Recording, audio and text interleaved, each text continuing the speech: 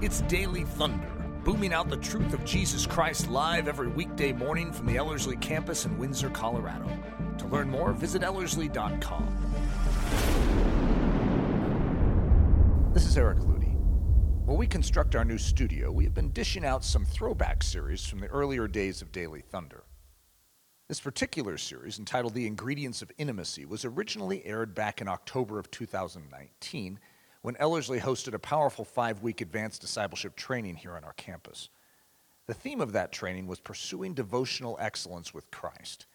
We kicked off that 5 weeks with this 5-part series. I hope you will be blessed by this meditation. Father, this is for your glory, for your honor, and for your praise.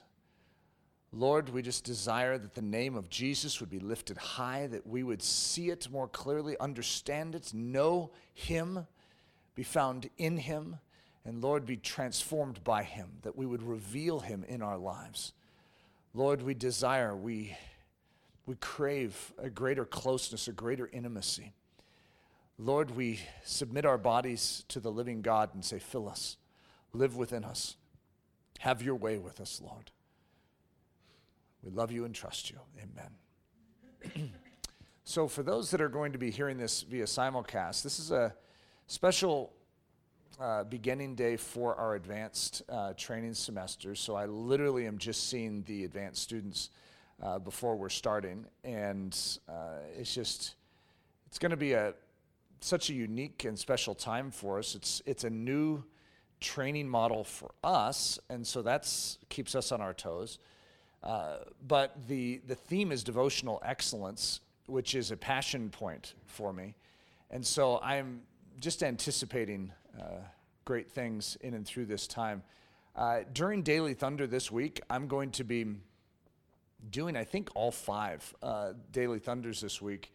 And I'm going to be going through ingredients of intimacy. And the first one is time. And if you're used to seeing titles of Eric Ludy, that's like pathetically small. Time, are you serious? Is that all? And yet, if you're talking about ingredients, most people don't think of throwing time in as an ingredient to something. And yet, time is such a unique word, even when it just sort of hangs out there on the screen by itself. Isn't it sort of a fascinating word? It sounds sort of like a spice or an herb or something. And so it is. I should have even spelled it T-H-Y-M-E just to add to the luster of calling it an ingredient. But it's an ingredient of intimacy. And so here's what I'm going to do. With each of these 5 days this week, so it'll be 5 different Daily Thunder devotions that are going to focus on ingredients of intimacy.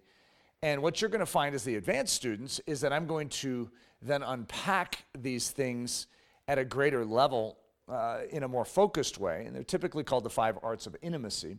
And this is the same tools that you would use to cultivate your walk with God, ironically, are the same tools that cultivate a great marriage, the same tools that cultivate a great family dimension between a parent and a child. It's the arts of intimacy. And so intimacy, even though it is different and unique and has certain attributes to it between us and our God, it is that pattern of relationship is what God literally says is the pattern of a relationship between a husband and his wife. And so it shouldn't shock us that it's the same tools. But what's interesting is when you become excellent with these tools with God, you by course become excellent in your relationship with your spouse. Even if you don't have one, you will become excellent in that relationship. And by course, you'll become excellent in your relationship with your children and in friendships. And so these are natural outflow points of health at the core, which is your walk with Jesus Christ. Time. I need to turn on my clicker. Sorry, guys. So there's a book called The Pursuit of Man, or what was the name of it when I first saw it? Divine Conquest. And this one line stood out to me right in the very beginning, and that is, the man who would know God must give time to him.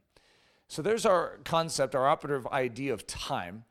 And so if you were to know God, which is going to be over these next 5 weeks, what we're going to explore together, there's a baseline concept. If you would know God, if you would be excellent in your relationship with God, if you would be intimate with God, well, you must give time to him.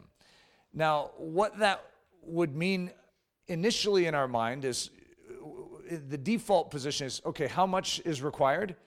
If you're in a marriage and you start with the premise of, okay, how much do I need to give to my spouse so that we're like fine? How much time do I need to give? It's a terrible approach. Okay, if your spouse ever catches you saying that too, it's really going to go downhill quick. Okay, and the same thing is true. I mean, God hears every thought you have, right? So if you're going to be like, now, how much time do I have to spend with God to just sort of get a B in the course called Christianity? I mean, because that's all we're really after, right, is a B. And if we can get a B, I mean, that looks good. It gets us into the next, the collegiates realm. If we get a good GPA in our high school record is just above a 3.0, we can usually get into at least a decent college, right? And so the way we think of getting into heaven is just like a B average. If we can be sort of a 3.0 student, at least, then we should be fine. So we have a tendency when it comes to the different attributes, which I'll call ingredients, of the functional Christian life, we have a tendency to look for the bare minimum that we can apply ourselves to figure out how we can at least make it by, as opposed to splurge. The idea I would love for you guys to cultivate is the idea of the splurge when it comes to giving yourself fully, completely to Jesus Christ. So it's not just how little I can give, but how much could I possibly give to this one area of my life. So I'm going to do a change up on this quote. Now you'll notice it went from A.W. Tozer to E.W. Ludy. My middle initial is W. And so this is a quote by E.W. Ludy, even though I did take it from A.W. Tozer. The man who would know his wife must spend time with her. I know, it's profound. I mean, that's just like game changer right there. I mean, some of you are like writing it down as fast as you can. And by the way, you will get notes for this. Those of you that are students here, no, you won't. Never mind. You will not get notes for this. So write down as fast as you can because I'm moving on. So the man who would know his wife must spend time with her. Now that, at first blush, seems completely obvious. But what's interesting is in marriage, there's two different ways that you spend time. In other words, I could brush my teeth next to Leslie and then try and count it as time. Guys do this all the time. It's like, look, we were together all morning. So we brushed our teeth next to each other. We both got ready. We walked into the kitchen. You worked on your computer while I was, stirring some muffin dough or muffin mix. And so that men will try and count that. We'll be like, hey, we were together all morning. And the wife instinctively knows that didn't count as time, okay? So in her allotment of time, it's like it never even started ticking. And because time, this sort of time, is focus time. It's not just being around each other time, it's focus. Like all other things have faded away and there's focus. So as I say that, what I want you to begin to do is draw the parallel. And I want you to recognize that in your time with God, there are two different types of time. For instance, sometimes, and I know this sounds weird, but I can go into certain study modes where I'm fascinated with things, but I'm not necessarily focused on Jesus. I'm fascinated with theology. Okay, and being fascinated with theology and focusing on Jesus can be different. I know that sounds like some strange statement to many of you. It's like if you're spending time in the Bible, you're spending time with Jesus. Yeah, you should be. But you don't always do that. Any more than when I'm brushing my teeth next to Leslie, I'm spending time with Leslie. I'm close to Leslie. She's right there, but I can miss her in those moments because Jesus is oftentimes, hey, remember me? I'm right here in the text. But you're all focused in the doctrinal nuance of that one, Eric, and you're already thinking how you can give a good, sharp, witty answer to that one person who's been making fun of you. And so that isn't necessarily spending time with Jesus. It doesn't mean that it's always wrong. It's just, what I was just saying may be wrong. But it's not always wrong to study things and to work them out or to be intrigued by something and follow the trail. It's just we need to recognize that to know God, you must spend time with him. And that time is of a very certain nature. Be still and know that I am God. So there's going to be a dimension in the devotional unpacking that we are going to explore together that is going to deal with this idea of being still and knowing. And that can be a hard thing to recognize. I'm going to give an alternate version of this. So this is Ludi 46:10 instead of Psalm 46:10. Be still and know that she is your wife. That is like a profound piece of wisdom to a man, okay? Now, if you can understand that in regards to a marriage, it actually begins to make sense in regards to your walk with God. Because especially for the women in here that instinctively understand this without even being married, you're like, yeah, I could just see that, because the man has a tendency to be distracted. Like, I can be in even a date on a date with Leslie, and I can get distracted with something, and she can be talking to me and say, what did I just say? You ever heard a man get in that awkward position? And he's like, oh, well, you were saying, and then a man has a capacity to hear like the last few words, they sort of linger in the air. And so he draws on, you were talking about her, and he takes from the last three words and attempts to compile like some kind of logical response. And a wife usually can tell sometimes, because you can get it right. As a man, you're like, see, I told you, I was listening. And she looks back, she's like, I'm not exactly sure. That seemed like you just guessed and were right. And so she'll continue forward. But there's a difference between being still and knowing someone and being there across the table from them. And many of us have spent time with our Bible and time in prayer. We're there. But if God were to say, what am I saying to you right now? What was I just speaking to you? Oh, well, you were talking about, and he's like, See, God's even sharper than a wife, okay? He knows. So for us to learn to be still and to know that he is God. So 2 motivations for the expenditure of time. And I'm going to give you a guess. And I want you to see if you can figure out which one works well in relationships and in intimacy and which one destroys it, okay? What do I get out of it? So the reason you're going to spend time is to figure out what you are going to get out of it. And whenever you approach something, well, I don't want to give away let me read both of the options. I'm not going to give away which one's good and which one's bad. You need to guess. So the first one is, what do I get out of it? The second one is, what can I give out of it? Now, that's an unusual phrase. We don't use that in the English language, but I want us to think about that. In other words, there's 2 different approaches to spending time. And if you are approaching your expenditure of time to cultivate relationship with what you're going to get out of it, then it becomes disingenuous, okay? Now, I don't want to make any type of jab at Amway. I don't know if Amway has a new name, but it seemed like they changed their name at somewhere along the way. But I used to get approached with Amway a lot, and I'm not necessarily against Amway. I'm guessing they have great products. However, just follow me on this. When someone wants to spend time with me, they're like, Eric, I'd love to get together with you, sit down, maybe have coffee.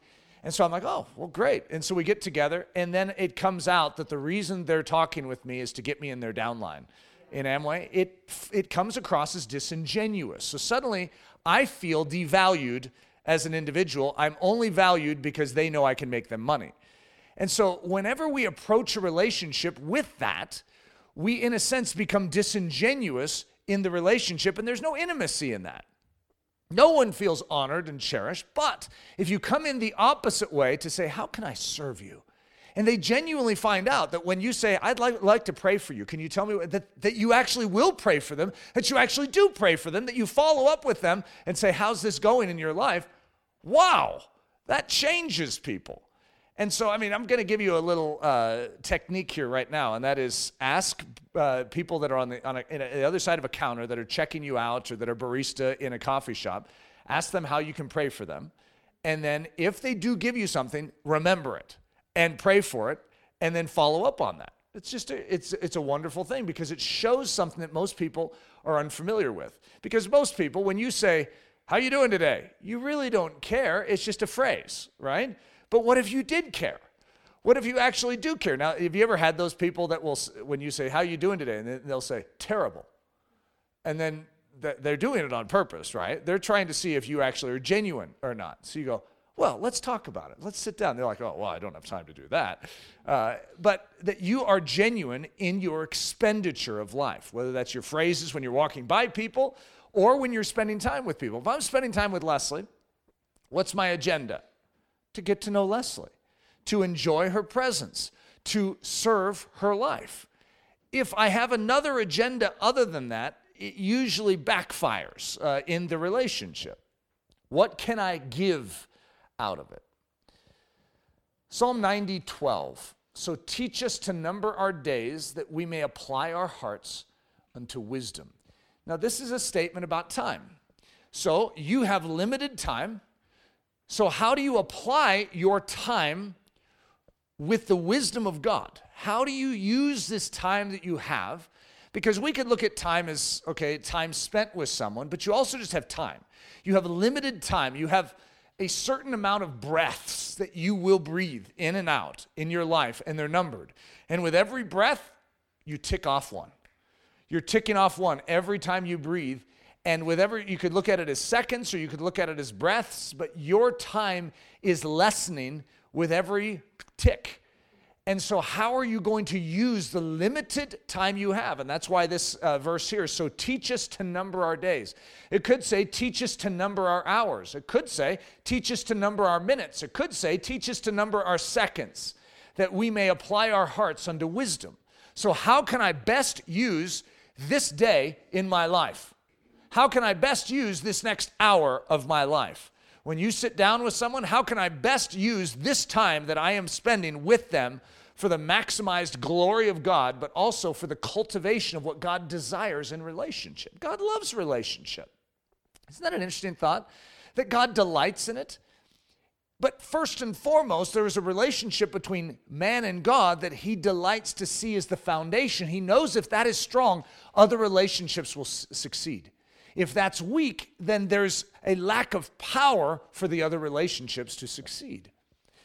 So if we were going to apply God's wisdom to time, that would be, there's all sorts of different variations of time. So I'll just give you a breakdown of some of them. The in-between moments in life. Now, I don't know what your in-between moments are, but there's a lot of in-between moments in my life that I want to better utilize. And for instance, when I'm done here, I am going to walk from here to my vehicle out there, and then I'm going to drive somewhere. Now, say I'm driving to Starbucks or say I'm driving to another meeting, there's drive time. How am I handling that? Now, if we were to ask Eric, if you're in your natural man state, how do you want to handle it? So there's certain things that I'm vulnerable to. For instance, sports talk radio or political talk on the radio. Okay, now some of you in here are like, well, I would never fall for that. I would never sin like that, Eric. However, we all have a vulnerability of how we spend our in-between moments. And usually if we were to get them all out on the counter of the things we would do if we didn't fear God and we didn't care about God, didn't care about the eternals, we would all make fun of each other's list, okay? They're all ridiculous. However, what can I do? And so a lot of times I am going to get my phone calls out of the way when I'm driving. When I'm walking, I'm oftentimes praying and I'm thinking about, and I'll even think, if I see someone walking on the campus, I'll pray for them. In other words, I want to be sharp and sensitive as, you know, we talk about the term practicing the presence of God. Those are the moments. And the in-between moments is when you practice best. Because right now, you should be praying. You should be connected to God. You should be cherishing God even as you're hearing this being spoken. But you're also engaged mentally in an idea. So it's harder to go into an in-depth conversation with God. However, when you're in those in-between moments, your focus is there. You have the ability. So you could be thinking, using your mind to plot your next step. There's various things that we do, and they do take RAM in our brain as we're going. But to learn to utilize those in-between moments, some people will have a card on them. And what is that card? That's the memory verse they're working on right now. And so they whip it out on the way, and they'll say it and look down, glance down at it to make sure they're getting it right.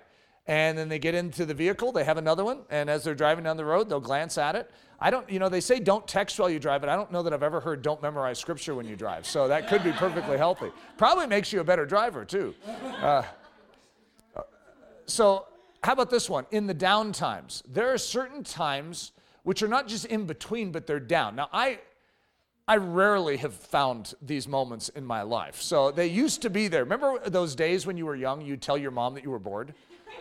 My mom, if I ever told her I was bored, she would give me jobs immediately. So I learned not to tell my mom that I was bored.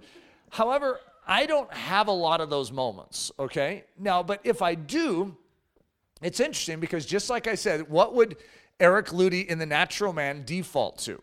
Okay, so there's various things that I could put out on the table that I may want to do. And not all of them are bad, like going out and shooting baskets, or something like that. There's nothing wrong with it because I could be meditating on Scripture even as I do it. I love doing that. I love taking walks. There's various things. And there's nothing wrong with that. Again, that could be like in between moments, how you cultivate it. And Paul says, think on these things. So even if you're, active or if you're in a down moment or in between moment, there's things that your brain could be chewing on.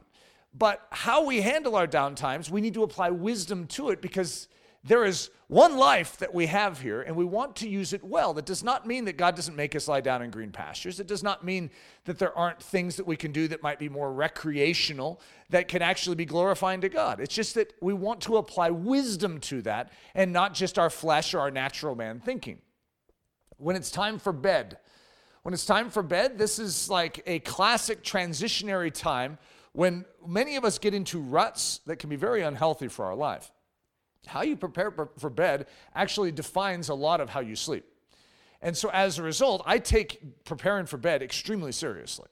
And so for me, I want to make sure that my mind is sharp, it is focused on Christ, that there's nothing in my conscience that is not dealt with, which is the concept of not, letting the sun go down on your wrath, but literally dealing with your accounts that day. Is there anything in my soul? And so if I need to go and talk to one of my kids and say, hey, Daddy spoke a little harshly to you and, will you forgive me? In other words, if there's something that needs to be made right, let's do it. But how I prepare for bed, how you prepare for bed, let's apply wisdom to it. When it's time to wake up. So some of us have the snooze button that we've become a big fan of over the years, or we've become addicted to over the years, depending on how you want to say it. But how you wake up can be very, very significant for the entire flow of your day. And if you wake up subservient to the flesh as opposed to sharp in the spirit, well, you have a tendency to be extra vulnerable during the day. If you can be pushed around by your body when you're laying in bed to start out the day, it makes you more vulnerable as you progress through the day. So just rules of thumb here that I'm giving you. Some of you are like, I thought we were going to be focused on devotional excellence. I didn't know that we were going to start poking away at my getting up habits. And yet, how you wake up is of great importance, and that's why I'm saying it's time. How do you apply wisdom to how you wake up? And so for me, I'm very aggressive with my body when I wake up. Do I feel tired? Yes. Like this morning? Oh yeah. It was 4:50 this morning, and it was cold, and I needed to go work out. I didn't want to work out this morning, okay, just to be honest with you. If you were asking Eric's body, so Eric, do you want to get up right now? Well, that's why I don't ask, okay? Here's my rule of thumb. Whatever I decide before I go to bed was when I was sane. And that is what I agree with when my alarm goes off, okay? So my alarm always goes off at a time when my body does not think it should be in the morning. But here's my response. Right foot on the ground, left foot on the ground. I'm on the right side of the bed. Well, whatever. This is the way I get out. And I just stick my feet on the ground and I start talking to God. Boom, first thing. I don't talk to my flesh. I don't say, hey, how you doing this morning? How you feeling? I'm talking to God. And I'm moving my body. I'm moving my body forward and I'm applying wisdom to it. And that is that I don't trust my body to give me good counsel right now. I trust God to lead me. And I know that when I decided to get up right now, this was wisdom at the time. It never sounds very clear when you're laying there in bed. So how about this? And in the active times throughout the day, this would be an active time, okay? So how do you apply wisdom to even right now or when you're working? Like I get upset with myself because I can, as a man, and I don't know if this is just a man thing or an Eric thing, okay? I sometimes presume it's a man thing, but it could be an Eric thing. I can focus on one thing at a time. So when I'm pulling a weed, guess what I'm thinking about? Pulling a weed. And you could say, that's it? Well, I'm going to make sure I get those roots out. And I'm looking at the next weed. But it's really terrible because I'm trying to think about Jesus, pray, but I start thinking about weeds. and how many weeds there are and how quick I'm doing it, and how fast I can pull the weeds and how full the bag is and how lack of full the bag is. That didn't sound right. So in other words, when you are in an active mode, to still practice the presence of God. Like when I mow, I have a tendency to think about how straight the line is or how much gas is left in the tank or, whatever it is. It's ridiculous stuff that my brain will get caught in and I'll realize I haven't talked to Jesus for the last half hour. And so what I always want to do is practice the presence of God in each of these things. And that's a devotional practice. Each of these things, when you're applying wisdom to the use of time. All right, so I'm going to give you a few illustrations that will sort of cover each one of these. But if any of you remember me talking about the endless frontier, I had a teacher named Dr. Scott Martin. I don't know if you guys remember that. And he was a vocal coach. He still is. And so the story behind Dr. Scott is really funny, and he's the one that unveiled the idea of the endless frontier, and it's good stuff, right? But when I first came into Scott, he was the Olympic long-distance runners breathing coach. So he's used to training Olympians in breathing, in the art of breathing. And so, but he was at the time considered one of the top 5 vocal coaches in the world. And so to train under him was just an extraordinary opportunity. And he was sort of like a Yoda, and he sort of looked a little like Yoda too. But one of the first things he said is, Eric, I'm going to ask that you would train 6 hours a day. And I felt a little like you would feel if someone asked you to train in voice for 6 hours a day. And so I said this is actually how I responded. Who has 6 hours a day for singing? And this is his response. Those who want to be the best. So let's take that. Let's put that in a little nutshell right here. And I'm going to hand it to you. Now imagine if you come to me and say, I want to be excellent in my devotional life. So remember what this is all about, devotional excellence with Jesus Christ. So if we're going to take the same idea from Dr. Scott and we're going to communicate it here, because singing, who cares? In the whole scheme of things, who cares? Especially if you ever had the thought that when you get to heaven, everyone's vocal cords will be like healed and be perfect anyways. I don't know. I don't know that I could say it, because some people would say, no, you have to work hard to sing well in heaven. Could you imagine some of you get to heaven, you're like thinking, finally, I get these new vocal cords, and then this like terrible sound comes out. It's like, you did not practice down there. However, I think we all have a hunch that the emphasis on this side of eternity it's far more important that we put it on devotional excellence with Christ than on singing excellence. Does that make sense? And so as a result, if we were to take that same idea of training for the Olympics, that if you recognize that there was a gold medal, and I'm some coach, I'm like, all right, so you are the ones that are willing to show up for this training. One of you will be standing on the gold medal platform. I only work with the best. Right? And so I give a little speech, but very few of you are going to make it. There's going to be a few of you that are going to fall out in the first few weeks because you can't handle it. One of those types of speeches. But imagine that you were to take it seriously and say, I'm going for the gold.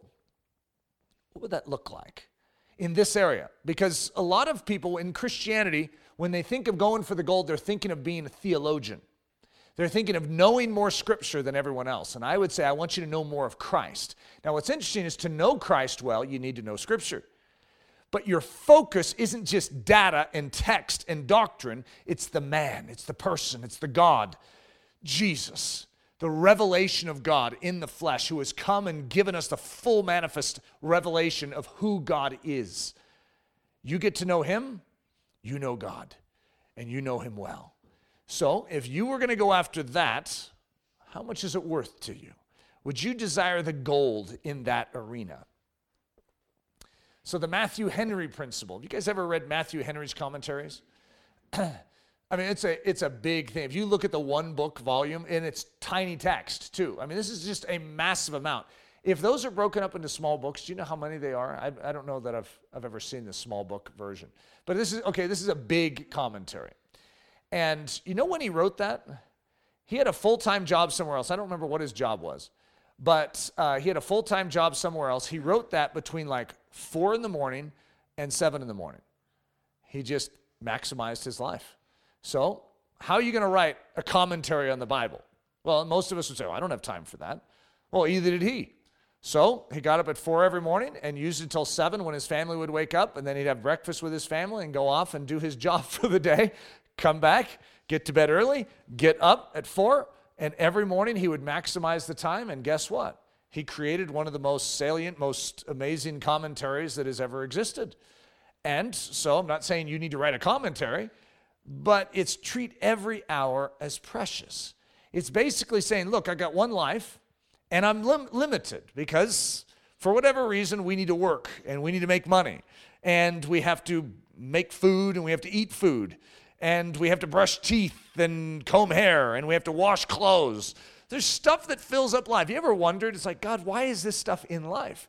Those mundane tasks prove our character. How we handle those things prove our character. How we handle our time is of the essence in our walk with God. And so all of these things matter, and even when you're washing clothes, if you're utilizing your time well, you can actually cultivate your love relationship with Christ the whole while. The John Wesley motto, keep the hour. So John Wesley, supposedly, got up at the same time. Do you remember what time it was? It was middle of the night, as far as I'm concerned. Yeah, it was either in the late 3s or 4. That John Wesley got up for, like 50 years of his life, and he kept the hour. And so it doesn't matter when he got to bed, he got up the same time. Most of us don't do that. We have the sliding scale. If we get to bed at 2, we get up at 10, all right? And if we get to bed at 6, then sure, we can get up early, but we never get to bed at 6. And have you ever tried to get to bed at 6 too? You know that one night that you're like, I am so tired. And then you get to bed and someone is clanking around right around 10, or you forget to turn off your phone and it's right by, ding, and it's going off. That's not what cell phones sound like anymore. But I've tried that so many times where something happens on the one night I'm going to do it, and so then I'm wide awake at 10. It's like, oh, great. So, you see, we don't usually do that, but we have a sliding scale in our mind. And it's hard. I'm not going to exaggerate this one. This one is a unique test. However, this man proved that it can be done, and the efficiency of his life is probably unmatched by maybe anyone that's ever lived. What this man accomplished, if I had the little list of what he accomplished in his life, because he kept the hour, that's what he would say. This is the secret of his life, is that he kept the hour. And so when you know that you're going to be getting up at 4 tomorrow morning, what does it cause you to do in the evening? It causes you to be more purposeful in the evening. Because if you are getting to bed at 3 every night, you're not going to last very long. And yet, so what you see is the discipline of his life. If you've ever heard of his meeting with Lord Byron, everyone wanted to meet with Lord Byron. And so Lord Byron asked John Wesley to meet with him and to have dinner with him. And so John Wesley obliges and shows up for dinner. And after the meal, they're just about to get into the conversation time. But hey, it's time for John Wesley to be moving towards bed. So John Wesley stands up, and Lord Byron's like, excuse me, what are you doing? He says, well, I have an appointment with the God of the universe. I dare not be tired, and I dare not be late. And so Lord Byron supposedly was a little miffed over this, that he would choose God over him. But that's literally how disciplined this man was. It's like he's in audience with one of the most important men on earth, and yet he has someone more important who is not of this earth that he needs to meet with. And that's a pretty interesting application of wisdom unto time. The Martin Luther axiom, give the best hours of the day. Now, I tried to find this. I tried to look this up. And so I could be getting it wrong. And it may not have been Martin Luther. But in my mind, way back in years ago, someone said this, that Martin Luther would give the best hours of his day to prayer. So at noontime, right in the middle of his day, he would stop and pray because he was going to take the choicest part of the day and devote it to Jesus Christ. I was thinking about that. It's sort of like taking the fattened calf, and it's taking the best lamb in your flock and sacrificing it. It's taking the best, and it's just a fascinating thought because we think exactly opposite. We give God fringe of our day as opposed to the best. And so it's just a fascinating statement. I'm not saying that you have to take noon, and there's something about noon. I don't know that for us there's anything more special about noon than there is about 6 in the morning. For us, for many of us, it's like, okay, if I'm ever praying at 4, God knows this is a sacrifice. There's the choicest thing I have to give. And so I don't know how to define that other than to say it's a fascinating thought, is to say give the best hours to God. Instead of the weakest, it's like the king comes to the visit, you go out to your flock and find the weakest animal, the one you were going to probably have die anyways, and kill it and slaughter it as the meal for the king, when in fact every day you have something to give, and you go to your flock and you say, I want to give my best. What is your best? Give it to Jesus. The Native American approach, don't waste any of that buffalo. So one of the mottos I used to have for myself, it's not that I don't have it anymore, it's just that when you do things for a certain period of time, you forget that you have the motto and you just do it. And it's the formation of habit. And that is no downtime, no downtime, no downtime. See, I'm not against rest. I'm not against sleep. I'm not against any of these things. What I'm against is lethargy in the expression of flesh. In other words, I don't want to turn off my spirit life and just have a vacation from it so I can turn on flesh. It's like, boy, do I need a shower in the flesh for a while. And so what I want is to stay sharp always. I'm in the midst of a battle, and when you have to live the life of Eric Ludy, you recognize very quickly that all it takes is one little gap, and the devil is going to come in like a flood. I have an enemy that wants to destroy me, so I have to be sharp. I have to be constant. I cannot play games with my spiritual life. I have to live it very seriously. So therefore, I need to treat every moment of my life as if it matters. There is no opportunity to give way to the flesh. Giving way to the flesh in my life actually can create havoc and harm for a lot of people. So therefore, I have to guard this life with a great level of integrity. And so I'm calling it the Native American approach. When they would take the buffalo, they would use every single bit of that buffalo. I don't remember all the different things they would make out of buffalo, but I mean, they used everything in a buffalo and didn't waste a bit of it. And that's the way we should be with our day. So if you have one day, how are you going to use it? Now, there's nothing wrong with sleep. That's part of how you use it. And you need to use your sleep wisely as well. For instance, you can be unwise with sleep and only get a few hours of sleep a night because you're trying to be spiritual, but that might actually not be wisdom. Isn't that an interesting thought? In other words, you need to consider all these things. You could say, I'm going to go without food because it would be more spiritual. I'd have more time for prayer. But that actually might not be applying wisdom. So what you want is heavenly wisdom applied to your life, which isn't the absence of normal disciplines of life that just create general health. Like, for instance, exercise. You could say, I'm not going to exercise, instead I'm going to pray. I'm going to exercise my soul. And it sounds good, but you also might be 300 pounds by the end of the semester if we don't actually have some degree. And I don't know what that's saying about Linnea's cooking. If you're going to be 300 pounds by the end of 5 weeks, it's like, what is going on around here? But in other words, we want to be fit to the degree. Like bodily exercise benefits, its value is little, right? It has a little value. So put a little value on it, but don't put too much value on it. Making your every moment count. You shall lay up these words of mine in your heart and in your soul, and bind them as a sign on your hand, and they shall be as frontlets between your eyes. You shall teach them to your children, speaking of them when you sit in your house, when you walk by the way, when you lie down, and when you rise up. So, we are entrusted something from God. In the Old Testament, there was very specific, what's that funny symbol at the end of my scripture reference down there? Look at that thing. In the Old Testament, there was a very specific trust of the words of God. We have been given the Word of God to keep. I mean, this is a fascinating statement. You're supposed to lay up these words of mine in your heart and in your soul, and bind them as a sign on your hand, and they shall be as frontlets between your eyes. In other words, this is just literally everywhere you're looking, you're reminded of it. You shall teach them to your children. So now it's not just that you're seeing it, but you're imparting it. Doesn't this sound like Christianity? It's not just that you're seeing Jesus, but you're imparting Jesus. We have a tendency we need to have a big event to share Jesus with others. It's like, okay, it's an evangelism night, and we have to create an event for it. But this model of living is taking life and saying, let's use it, every bit of it, for the glory of God. So if you're going to literally remember Jesus, if we could say these words of mine, and we're going to take the highest enunciation of what that is, the fulfillment in Jesus Christ, and we're going to say, let's keep Jesus before us always. And then wherever we're going in life, we're imparting Jesus. Everything. I mean, look at this. It says, you shall teach them to your children, speaking of them when you sit in your house, when you walk by the way, when you lie down, and when you rise up. That sounds like our list from earlier.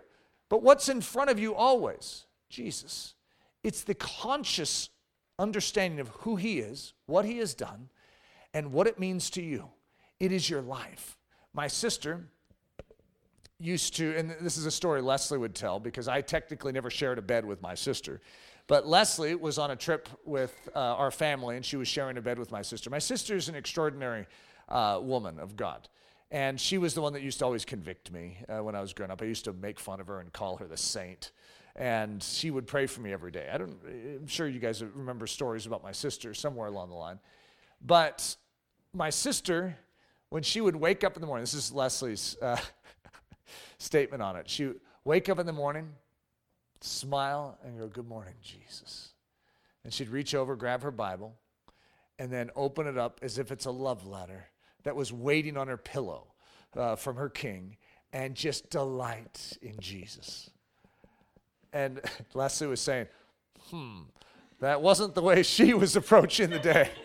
She was like tired, exhausted, and then she looks over and she's so convicted by the fact that my sister's just smiling over there. It's like she gets the privilege of waking up because this is the day the Lord has made, and she gets to encounter Jesus. And, oh, he left me a love letter.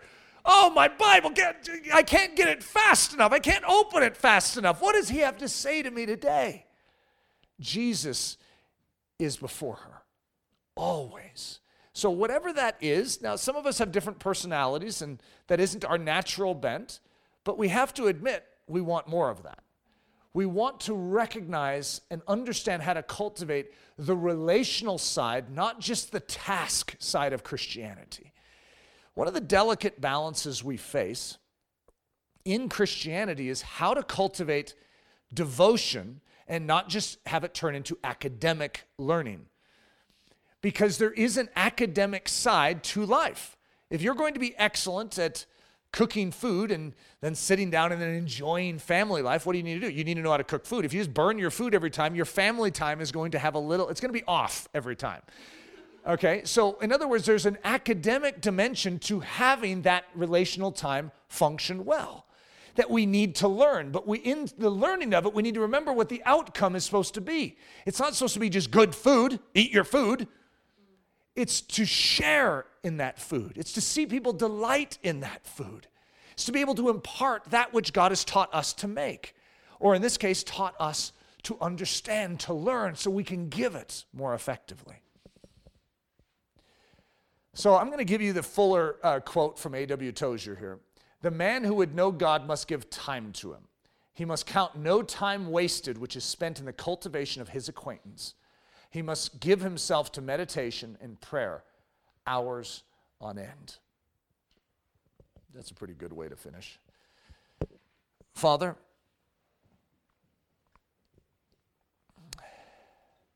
teach us to number our days. Teach us to number our hours, our minutes, our seconds. Lord, we don't want to be under a legalistic rule with our time. We want to just use it to delight in you and to love you well, to not feel driven to accomplish. But Lord, that we would not waste it on self and on flesh, but that we would extravagantly splurge it and spend it on love and the Holy Spirit. We trust you, Lord Jesus. Amen. Daily Thunder is a listener-supported production of Ellerslie Discipleship Training. At Ellerslie, we are laboring to rouse the Church of Jesus Christ out of its lethargy and build brave-hearted Christians for such a time as this. Daily Thunder episodes are released every day, Monday through Friday, from our campus in Windsor, Colorado. And our weekly sermon is delivered live at 9 a.m. on Sunday mornings with a delayed live stream available at noon Mountain Time. Go to Ellerslie.com/daily to get all the details. Thanks for listening.